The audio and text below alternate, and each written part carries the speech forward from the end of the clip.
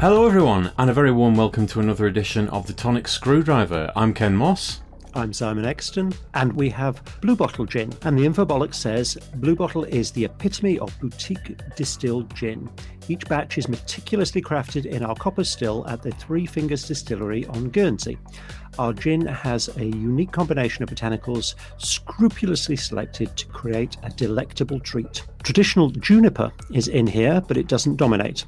Astute drinkers will appreciate the tropical scent of local gorse flowers to be cosseted by the sweetness of nutmeg and luxuriate in a hint of cubeb peppers. Well, that's really, really flowery and bollocksy.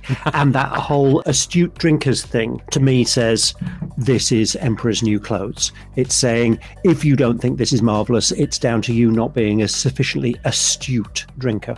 Yeah. So they've kind of got me back up a little bit with the bollocks, frankly. Well, it's a very, very nice blue bottle with a picture of a blue bottle on. I mean, quite why you want to name your drink after something that eats shit, I don't know, but I'm sure the people of Guernsey are terribly proud of it. It's 47%, so it packs a wallop. There is Oh, I don't like that smell at all. No, it's I can't get a handle on that.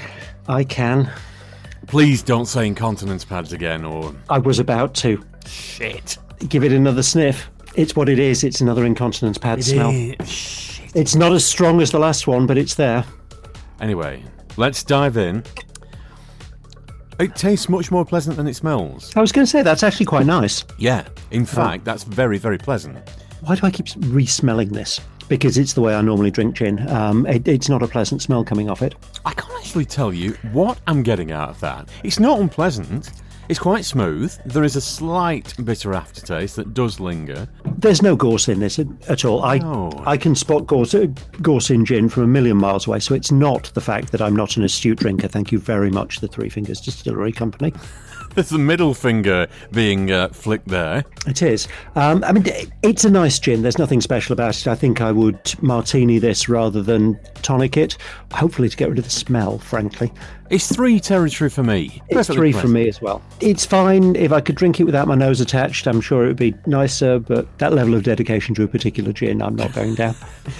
Yes, sorry, Guernsey, it's not a win.